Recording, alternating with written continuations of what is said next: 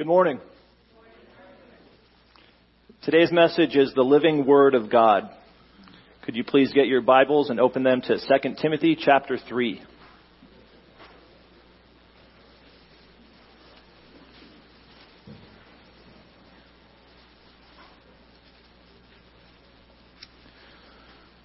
Second Timothy 3:16 and 17. It says, "For all Scripture is profitable, all Scripture is inspired by God and is profitable for teaching, for reproof, for correction, for training in righteousness, so that the man of God can be adequate, equipped for every good work."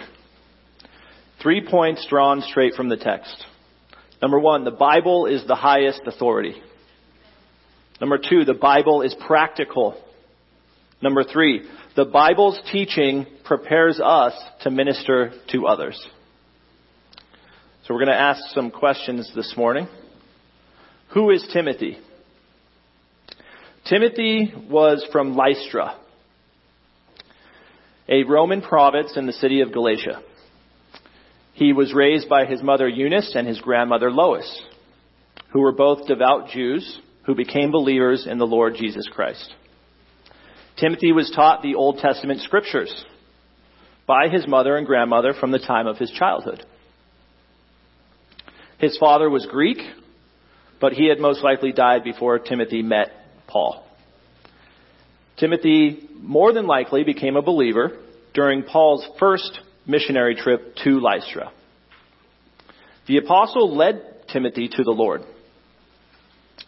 During Paul's second ministry trip to Lystra, he chose Timothy to accompany him in his ministry.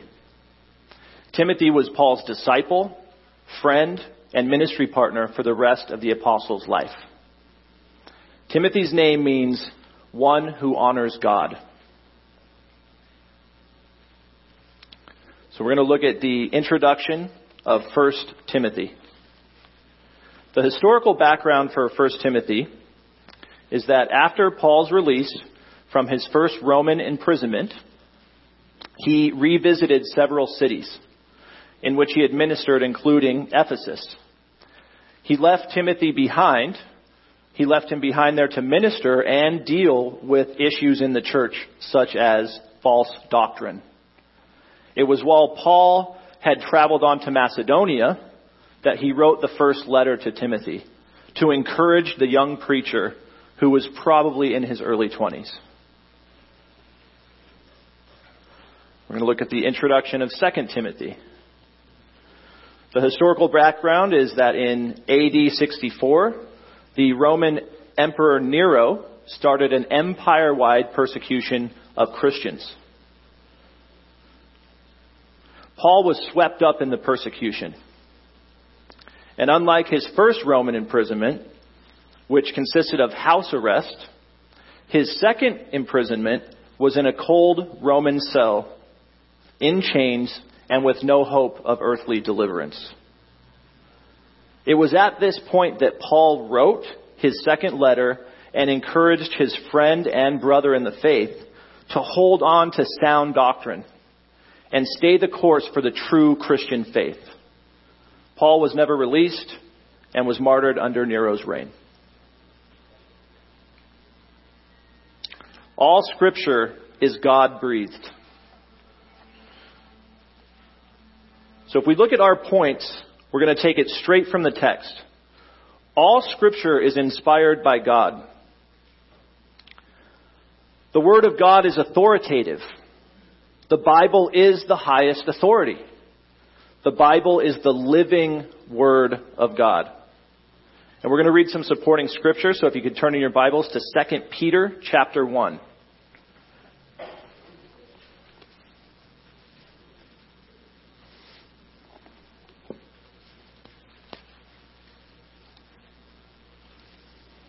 Second Peter 1, verses 16 through 21. In the context of eyewitnesses, the text says this: "For we did not follow cleverly devised tales when we made known to you the power and coming of our Lord Jesus Christ, but we were eyewitnesses of his majesty. For when he received honor and glory from God the Father, such as an utterance as this was made to him by the majestic glory. "This is my beloved Son, with whom I am well pleased." And we ourselves heard this utterance made from heaven when we were with him on the holy mountain. So we have the prophetic word made more sure, to which you will do well to pay attention as to a lamp shining in a dark place, until the day dawns and the morning star arises in your hearts. But know this first of all, that no prophecy of Scripture is a matter of one's own interpretation. For no prophecy was ever made by an act of human will, but men moved by the Holy Spirit spoke from God. The Bible is the living Word of God. Secondly, all Scripture is profitable for teaching, reproof, correction, for training in righteousness. Number two, the Word of God is practical. The Bible is the source of true and valuable instruction. And for the supporting Scripture, we're going to turn to the Psalms. Psalm 119.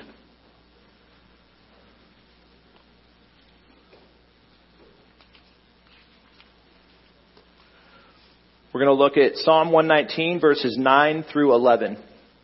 And then we'll also be looking at 97 through 105. But first, 9 through 11. The psalmist says this: "How can a young man keep his way pure? By keeping it according to your word. With all my heart I have sought you. Do not let me wander from your commandments. Your word I have treasured in my heart, that I may not sin against you." And just flip right over to 97. So 97 through 105. "Oh, how I love your law. It is my meditation all the day. Your commandments make me wiser than my enemies, for they are ever mine. I have more insight than all my teachers, for your testimonies are my meditation. I understand more than the aged, because I have observed your precepts. I have restrained my feet from every evil way, that I may keep your word. I have not turned aside from your ordinances, for you yourself have taught me. How sweet are your words to my taste! Yes, sweeter than honey in my mouth. For your precepts I get understanding. Therefore I hate every false way. Your word is a lamp to my feet and a light to my path." The Bible is the source of true and valuable instruction. Thirdly, all Scripture teaches the man or woman of God to be adequately equipped for every good work. So number three, instruction from Scripture is to prepare every believer for his or her own ministry. The point of learning from God's Word is to live it out or apply it to our lives. And we're going to look at Romans chapter 10. And we'll also look at James, but first Romans 10.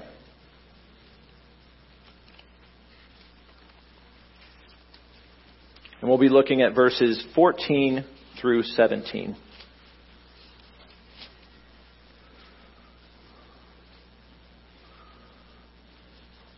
In the context of talking about the word of faith and how it brings salvation, Paul asks this question from the epistle: "How then will they call on him in whom they have not believed? How will they believe in him whom they have not heard? And how will they hear without a preacher? How will they preach unless they are sent? Just as it is written, how beautiful are the feet of those who bring good news of good things. However, they did not all heed the good news, for Isaiah says, 'Lord, who has believed our report?' So faith comes from hearing, and hearing by the word of Christ." The point of learning from God's word is to live it out or apply it in our lives.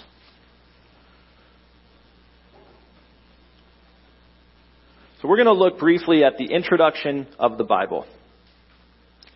The Bible was written over a period of approximately 1,600 years by 40 different men. The first book of the Bible, Genesis, was written by Moses in 1446 BC, and the last book of the Bible, the Revelation of Jesus Christ, was written by the Apostle John in AD 95-96. The men that wrote the Bible were separated by time, they were separated by geography, they were separated by language, they were separated by demographics, They were separated by ethnicity. Despite these significant differences, there is a cohesiveness and commonality to the Bible. And we'll just read some supporting scripture. What does Hebrews 1:1-2 say? God reveals himself in Scripture. The text says this: God, after he spoke long ago to the fathers and the prophets in many portions and in many ways, in these last days he has spoken to us in his Son, whom he appointed heir of all things, through whom also he made the world. If we look at the first verse, we can see the Old Testament. God spoke long ago to the fathers and the prophets in many portions and in many ways. He spoke through dreams, he spoke through visions, he spoke through the written word, and he spoke in some cases directly. We can look at verse 2 and we see the New Testament. In these last days he has spoken to us in his Son. If the Old Testament is God revealing himself, the New Testament is God revealing the Son. The Bible was penned by men, but written by the Holy Spirit. And God transcends time and geography and language and demographics and ethnicity. God transcends all things. The Bible is the living Word of God. It is filled with truth after truth and many evidences to its own reliability. The Bible is filled with scientific evidences, historical evidences, prophetic evidences. The most important evidence is the internal evidence, straight from the Word of God, but there is also a massive amount of external or extra-biblical evidence that supports and corroborates the Bible's claims. Today we will review briefly a handful of evidences that show the reliability of the Bible, and we will focus our attention on the internal and external evidences for Jesus Christ and the resurrection.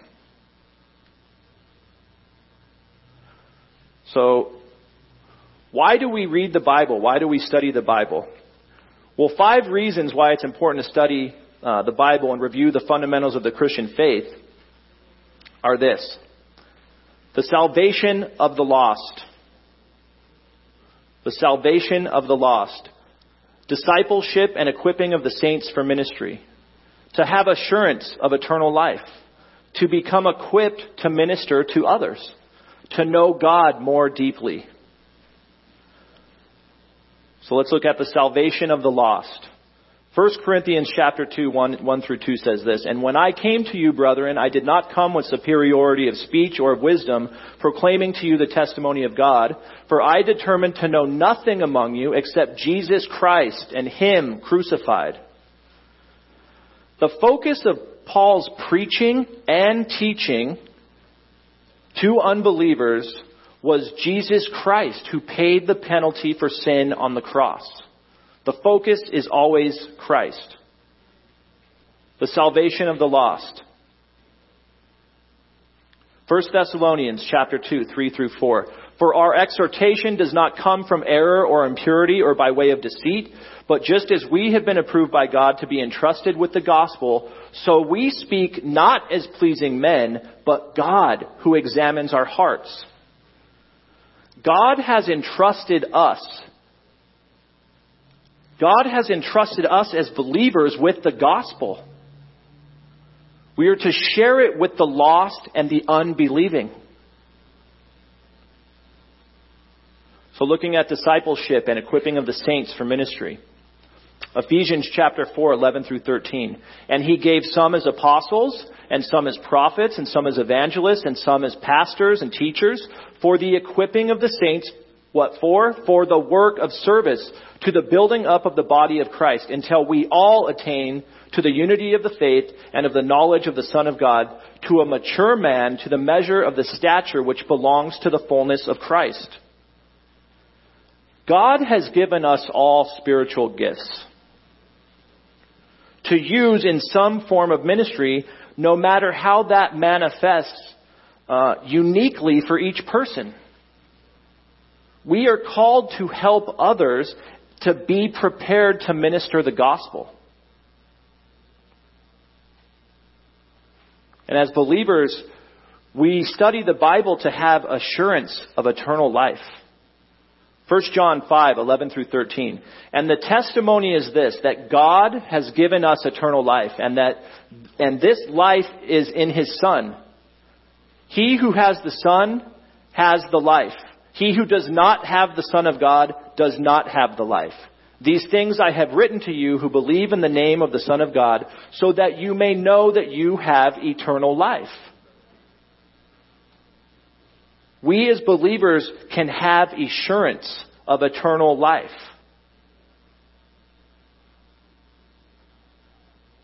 So next, to become equipped to minister to others.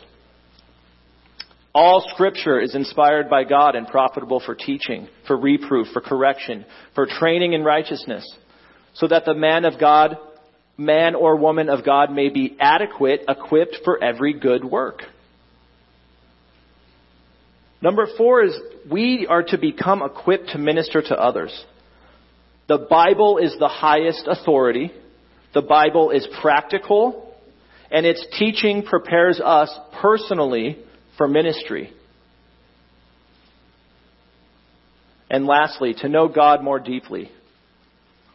Moses says this prayer in Exodus 33, verse 13.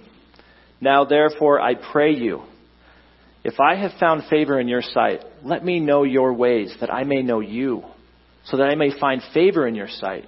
Consider too that this nation is your people. So as he's praying for himself, he's still pleading for the nation.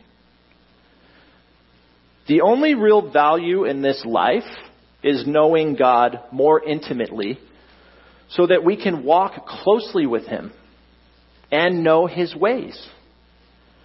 There is no other real benefit besides knowing God in a meaningful way.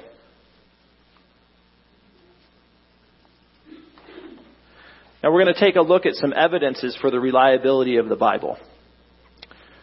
Now, as I said earlier, there are different types of evidences for the reliability of the Bible, including, but not limited to, scientific evidences, historical evidences, and prophetic evidences. Today we will look at a handful of scientific evidences that clearly demonstrate the reliability of the Bible. To start, we're going to look at Herbert Spencer. Herbert Spencer was an English philosopher, a biologist, an anthropologist, a sociologist, and a prominent classical liberal political theorist who lived in the Victorian era. Herbert Spencer is most well known for the term survival of the fittest. This was coined in his book Principles of Biology, written in 1864, just a few years after Charles Darwin published Origin of the Species. So this gives us an idea of the kind of contemporaries that Herbert Spencer kept. Herbert Spencer determined that everything that exists fits into one of 5 categories. Spencer said, start quotation, everything fits into one of these categories: time, force, action, space, and matter. End quote. And he was hailed by the scientific community. And then this statement is affirmed, stay with me here, in the first law of thermodynamics. The first law of thermodynamics is a version of the law of conservation of energy. It's adapted for thermodynamic systems. The first law is often formulated by stating that the change in the internal energy of a closed system is equal to the amount of heat supplied to the system minus the amount of work done by the system on its surroundings. Equivalently, perpetual motion machines of the first kind are impossible. Now, I don't care about the science. A lot of that goes right over my head, and I'm sure some of us are like, yeah, that's great. Why do we care? The point is that it affirms what this guy said, Herbert Spencer.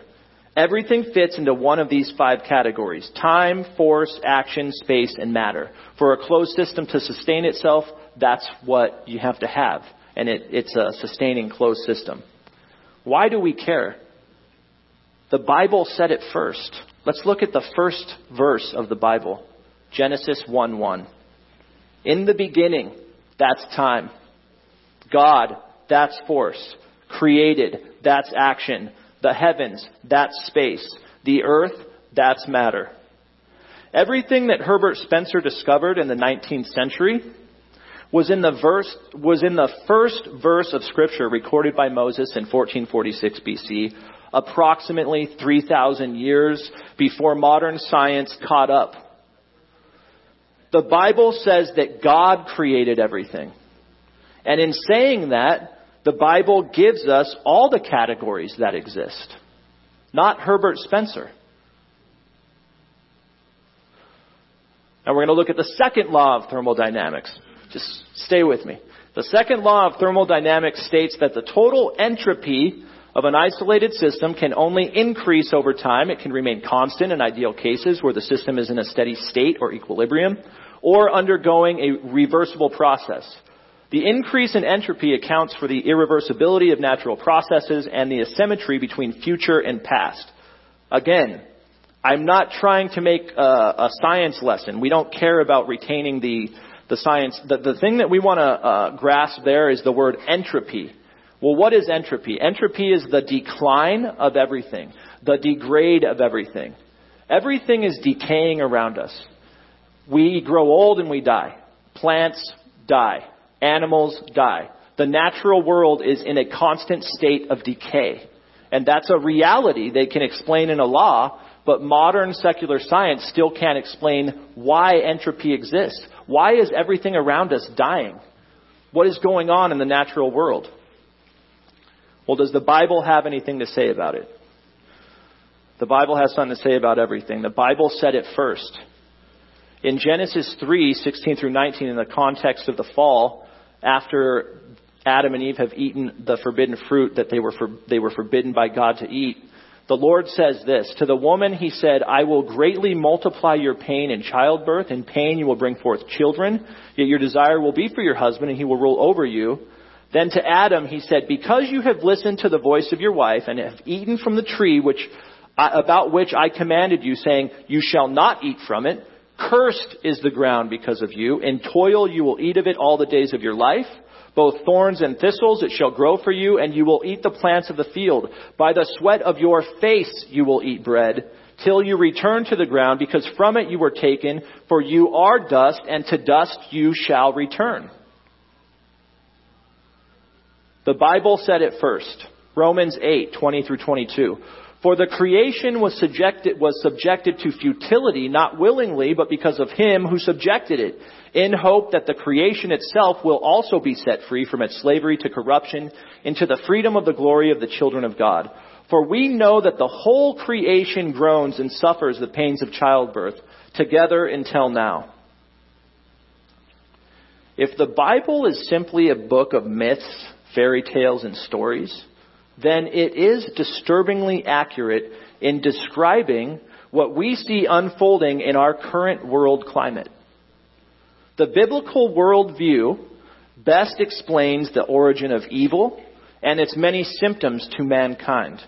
It explains human suffering and the inescapable reality of death and decay that we experience in this world. The Bible is reliable. The Bible's claims are accurate. Looking at the flood, Genesis 7:11 through 12 says, "In the 600th year of Noah's life, in the second month, on the 17th day of the month, on the same day," here's the key that we want to look at, "all the fountains of the great deep burst open, and the floodgates of the sky were open. The rain fell upon the earth for 40 days and 40 nights." So when Moses wrote this in 1446, he says in the narrative of the flood that the fountains of the great deep burst open. So the Bible is claiming that there's a lot of water below us. And until recently, is that claim accurate? And we know about the earth and the earth's core and crust and all these, science things. Well, what does modern science have to say about it today? This is from National Geographic. This is 2002. National Geographic. It says the inner earth may hold more water than the seas. This is from March 2002. They're melting rocks. They're doing these things. They're discovering, hey, maybe there's something going on below us. This is from Science. Science Magazine. Science Shot. Diamonds suggest presence of water deep within the earth. This is from March 2014.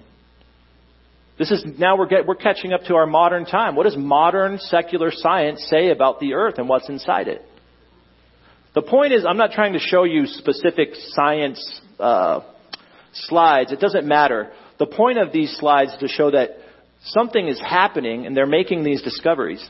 Here's Northwestern University. New evidence for oceans of water deep in the earth. Water bound in mantle rock alters our view of the earth's composition. June 2014.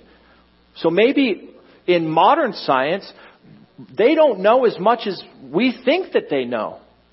But what they know now, here's another one, last one. Nova. Nova next. Huge underground reservoir holds 3 times as much water as Earth's oceans. Well, where is it? Well, what does the Bible say? The Bible says that it's under us. So a claim that was made in 1446, scientists just now are catching up with what the Bible has already predicted. The Bible has stated that there's water below us. Now we understand that, yeah, maybe the Bible's right. The Bible is reliable. So next we'll look at dinosaur fossils. Dinosaurs and the discovery of fossils. People have been finding dinosaur fossils for hundreds of years, probably even thousands of years. The Greeks and Romans may have found fossils giving rise to their many ogre and griffin legends. There are references to dragon bones found in Wuchang, Suqin, China, written by Cheng Ku over 2,000 years ago. These were probably dinosaur fossils. Much later, in 1676, a huge thigh bone, a femur, was found in England by Reverend Plott. It was thought that the bone belonged to a giant, but was probably from a dinosaur. A report of this find was published by R. Brooks in 1763. So we're finding these giant bones. We have this guy, Brontosaurus. These are huge. These are big animals. Well, why do we care? What does the Bible have to say about it? From Job. Now, Job is the oldest book of the Bible, and although there's not a definitive date, because we do have a date for the writing of the Pentateuch, the first 5 books, like we said, it's 1446, Job has been written before this time. And this is what Job has to say. Behold now, and this is the Lord talking to Job. Behold now, behemoth, which I made as well as you. He eats grass like an ox. Behold now, his strength is in his loins, and his power in the muscles of his belly. He bends his tail like a cedar. The sinews of his thighs are knit together. His bones are tubes of bronze. His limbs are like bars of iron. He is the first of the ways of God. Let his maker bring near his sword. Surely the mountains bring him food, and all the beasts of the field play there. Under the lotus plants he lies down, in the covert of the reeds in the marsh. The lotus plants cover him with shade. The willows of the brook surround him. If a river rages, he is not alarmed. He is confident, though the Jordan rushes to his mouth. Can anyone capture him when he is on watch? With barbs, can anyone pierce his nose? So the archaeological scientific discoveries of mankind are in the Bible, written thousands of years in advance. The Bible is reliable. And then our last guy to look at, Pythagoras. He's an ancient Greek scientist. He's a philosopher. For any math geeks in the audience, he's the one that developed the Pythagorean theorem, which is a squared plus b squared equals c squared. If you want to find one side of the length of a 3-sided triangle. He reasoned that if the moon was round, the earth must be round. For many, many centuries, it was debated whether the earth was flat or round. Of course, in the 15th century, Christopher Columbus sailed the earth. He proved unequivocally that the earth was indeed round. Well, what does the Bible have to say? Job 26:10. He has inscribed a circle on the surface of the waters, at the boundary of light and darkness. Proverbs 8:27. When he established the heavens, I was there. And the I is the first person here of wisdom, is the one that's talking in Proverbs 8. So wisdom is saying, when he established the heavens, I was there. When he inscribed a circle on the face of the deep. The Bible is reliable. From Isaiah 40:22, it says this: It is he who sits above the circle of the earth, and its inhabitants are like grasshoppers, who stretches out the heavens like a curtain and spreads them out like a tent to dwell in. The Bible said thousands of years in advance that the earth was a sphere. There's no need. For the readers of the Bible and believers in God, it was old news that there was, in the 15th century, that it was proven that the earth was not flat. Because the Bible said it was. The Bible is reliable. Now, saying all that to say, demonstrating the power of Scripture and its practicality and its inspiration, and some clearly logical, reasonable evidences for the reliability, why do we care about all of this? Because we want to answer a question that is the most important question for any man or woman that has ever lived, and certainly for us today in this world that we find ourselves living in. And that question is, did Jesus really rise from the dead? Did Jesus really rise from the grave? The answer to this question can be found in two contexts. From the context of internal evidence from within the Bible, and from the context of external evidence from outside of the Bible. Both contexts give an unequivocal affirmation to the reality that Jesus did in fact rise from the dead. Internal evidence is the New Testament, which includes the eyewitness testimonies of the gospel and the letters that the Apostle Paul wrote to the churches, as well as the revelation of Jesus Christ written by the Apostle John. Internal evidence is existing, occurring, or found within the limits or scope of something, intrinsic and something that makes plain or clear an indication or sign without contradiction.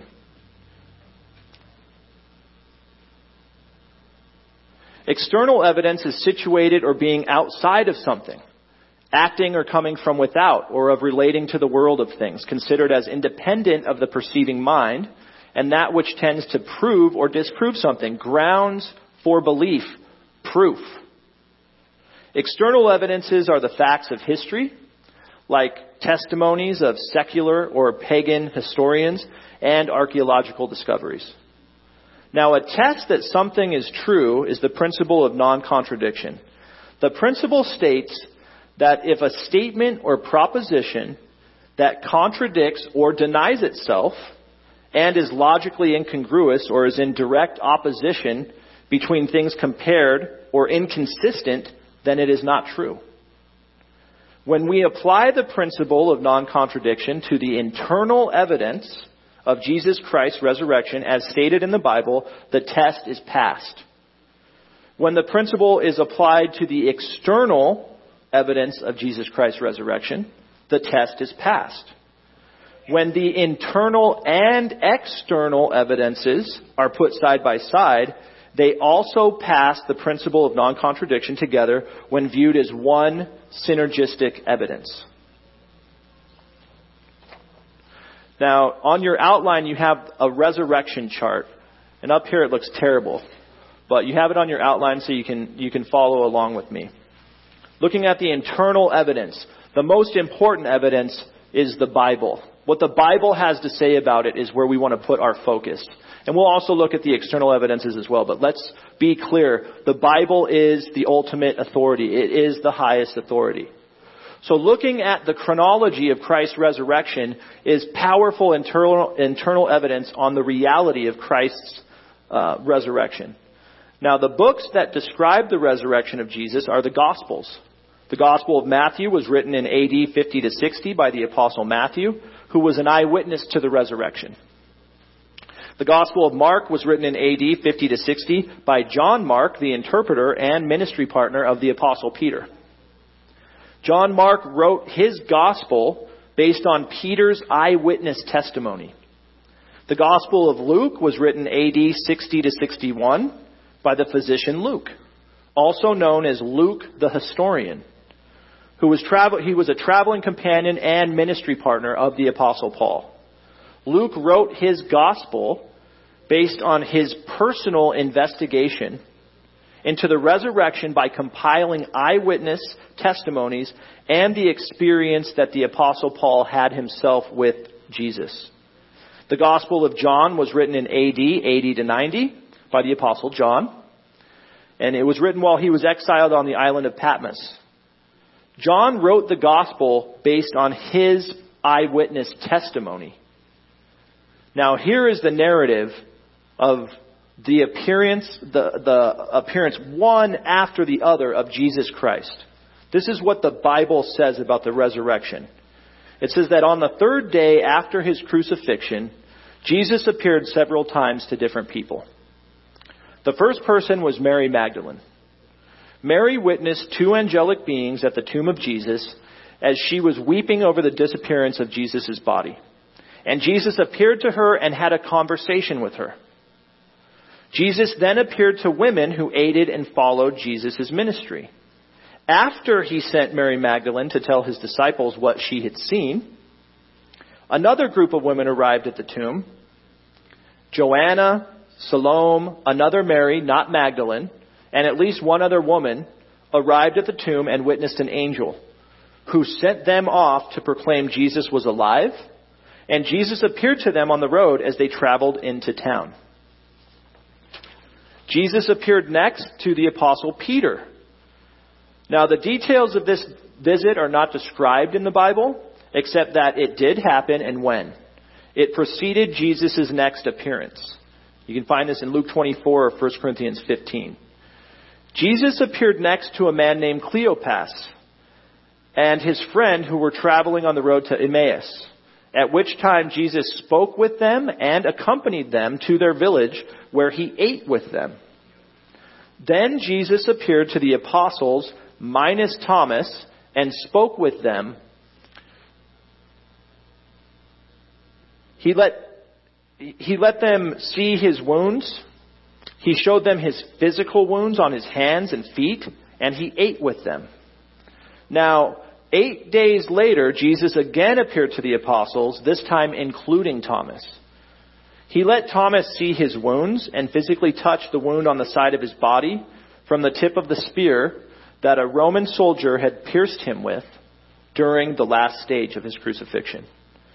Now, over the next few weeks, Jesus appeared several times. First, Jesus appeared to his disciples on the Sea of Tiberias in Galilee, where he spent time with them eating breakfast, and he gave them instructions on caring for and protecting his followers. Next, Jesus appeared to his disciples and a crowd numbering 500 at a mountain in Galilee where he gave a sermon. Third, he appeared to James, the half-brother of Jesus. On the 40th day after his appearance, Jesus appeared for the final time, excluding his later appearance to the Apostle Paul during his conversion on the road to Damascus, which can be found in Acts 9. He appeared to his disciples and led them to the Mount of Olives near Jerusalem, where he gave them a command. He gave them a command to go into the world telling people about the gospel. Jesus gave his followers a command to make disciples of all ethnicities and teach them to obey what he had commanded, and they witnessed his ascension into heaven. Jesus would end up appearing over a period of 40 days. He appeared to the apostles as well as others that were not directly involved in his ministry. He appeared physically. He ate and shared meals with them. He stayed in their company for lengthy duration, having conversations and explaining his resurrection to them.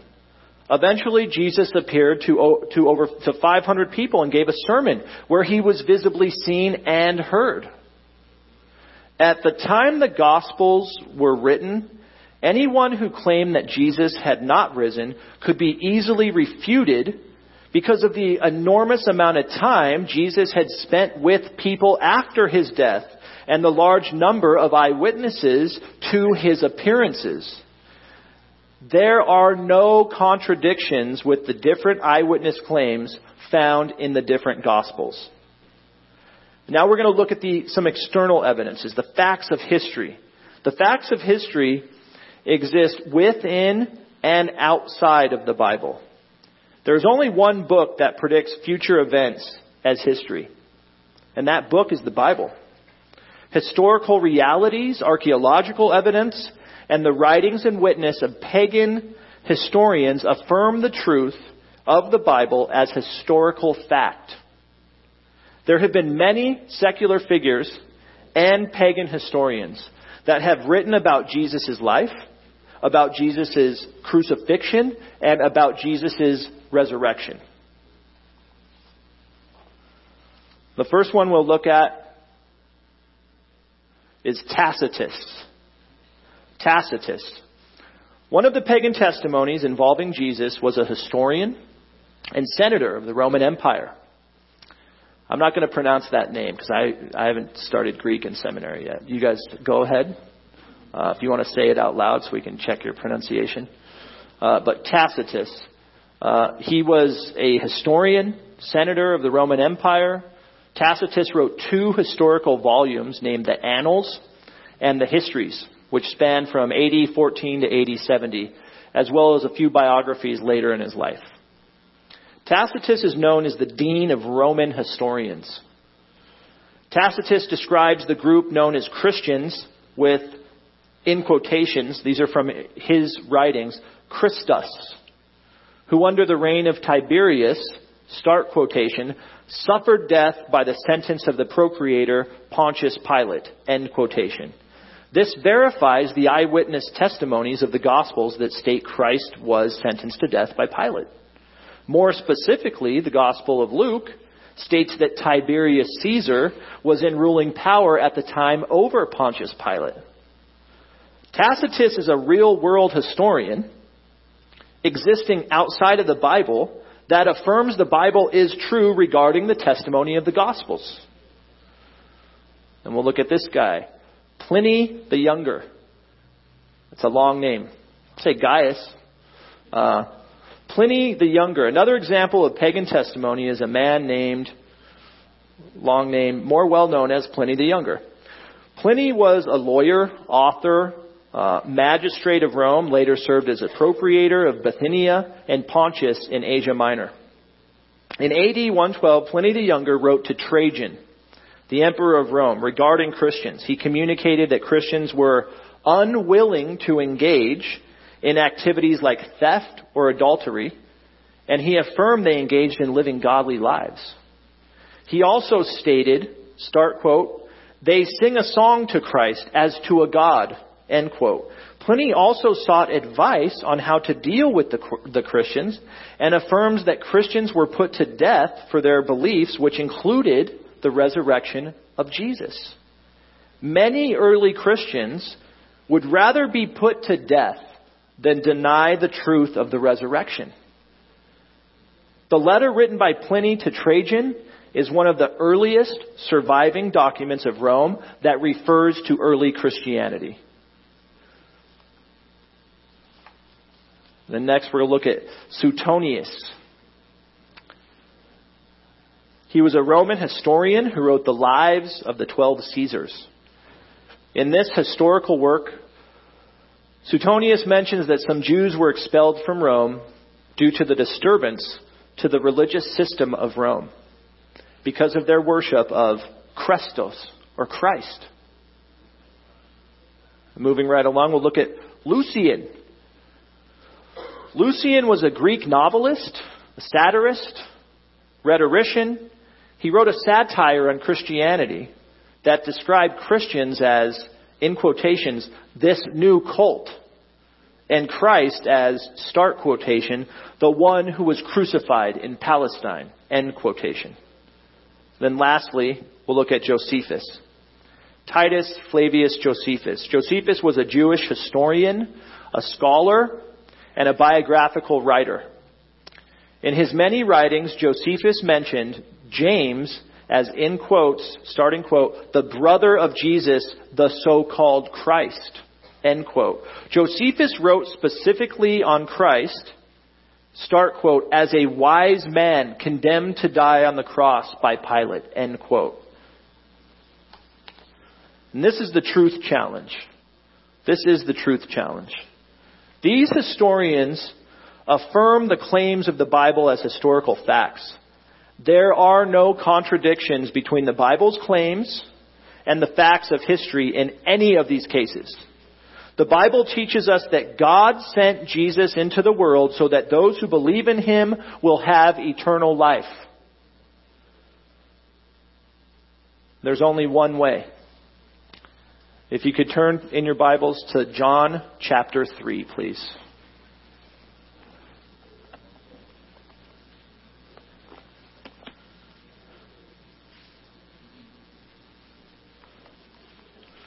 And you know where I'm going, church. John chapter 3. We all know 3:16. I think there's a lot of atheists that know that verse. I myself knew that verse very well 4 years ago when I was an unbelieving, lost person on their way to hell. I could tell you that verse. I could tell you all about the Christian faith. Was I saved? No. Sometimes we don't read the rest of it. If we think about God, and I ask you to think about God and think of what, if you could describe God in one word, what would come to your mind? Go ahead, say a word out loud. What do you think about God? What's the first word that comes to your mind? Holy. Think about love. God is love. The Bible says so. 1 John chapter 4, God is love. When we think about Christ and you think about things in our more recent past, like the Jesus movement and the culture of love and God is love, but the Bible says that God is the judge. Jesus Christ came as a savior, and we are saved if we believe in him because the Bible says so. But the Bible also says that Jesus Christ is the judge of the world. So let's look at the verse. John 3:16. For God so loved the world that he gave his only begotten Son, that whoever believes in him shall not perish but have eternal life. For God did not send the Son into the world to condemn the world, but that the world might be saved through him. He who believes in him is not judged, but he who does not believe has been judged already, because he has not believed in the only name of the only begotten Son of God. In Romans 10:9 it says that if we confess with our mouths that Jesus is Lord and we believe in our hearts that God raised him from the dead, then we're saved. But if you don't believe that, it says that you're going to be judged. You have a choice that we all have a choice to make. Are you going to face Jesus Christ as your Savior, or are you going to face Jesus Christ as your judge? Because either way, you're going to face Jesus Christ. Every knee will bow, every tongue will confess. Every person that's ever lived. Some of the worst people in our history. Hitler. You think of Osama bin Laden. Think about celebrities. They're all going to they're going to bow their knee and get down on their knees, and they're going to confess with their mouth that Jesus Christ is the Lord. But are they going to face him as a judge or as a savior? So have you accepted Jesus as your Lord and Savior? Do you see the truth in the resurrection of Jesus Christ? The Word of God has the power to save because Jesus is the Word of God. The living Word of God. John 1:1-4. In the beginning was the Word, and the Word was with God, and the Word was God. He was in the beginning with God. All things came into being through him, and apart from him, nothing came into being that has come into being. In him was life, and the life was the light of men. Hebrews 4:12. For the Word of God is living and active, sharper than any two-edged sword, as piercing as far as the division of soul and spirit, of both joints and marrow, and able to judge the thoughts and intentions of the human heart. So you are going to face Jesus Christ. Are you going to face him as a judge, or as a Savior. As we think about the scripture that we started in today, there's three things that we can affect our lives with, that we can apply to our lives. The Bible is the highest authority. The Bible is practical.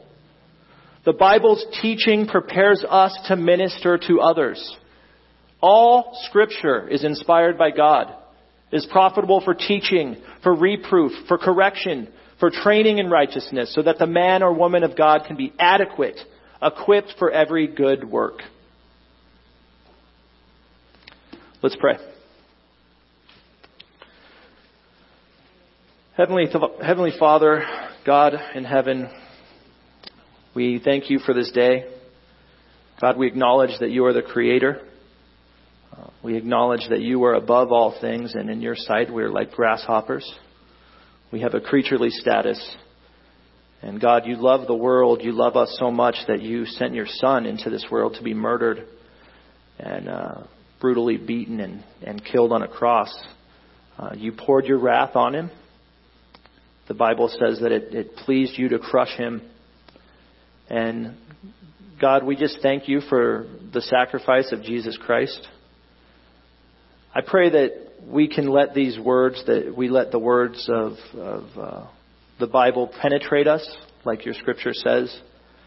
I pray that you would work in our lives and that we would develop an appetite to read the Bible, that we would put away the things of the world and step away from all of these fancy toys and gadgets and turn all that stuff off and open the Bible and read it so that we can live it out and that we can know you more deeply.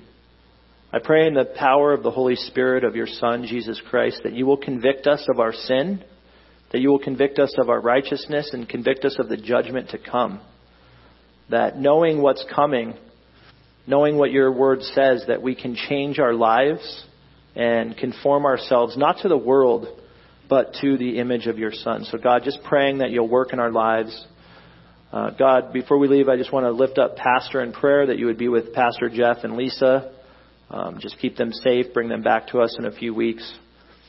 God, please be with us as we go out into our work week. Just keep us safe, watch over us, and bring us back here next week. It's in the name of your Son, Jesus, that we pray. Amen. Thank you, folks.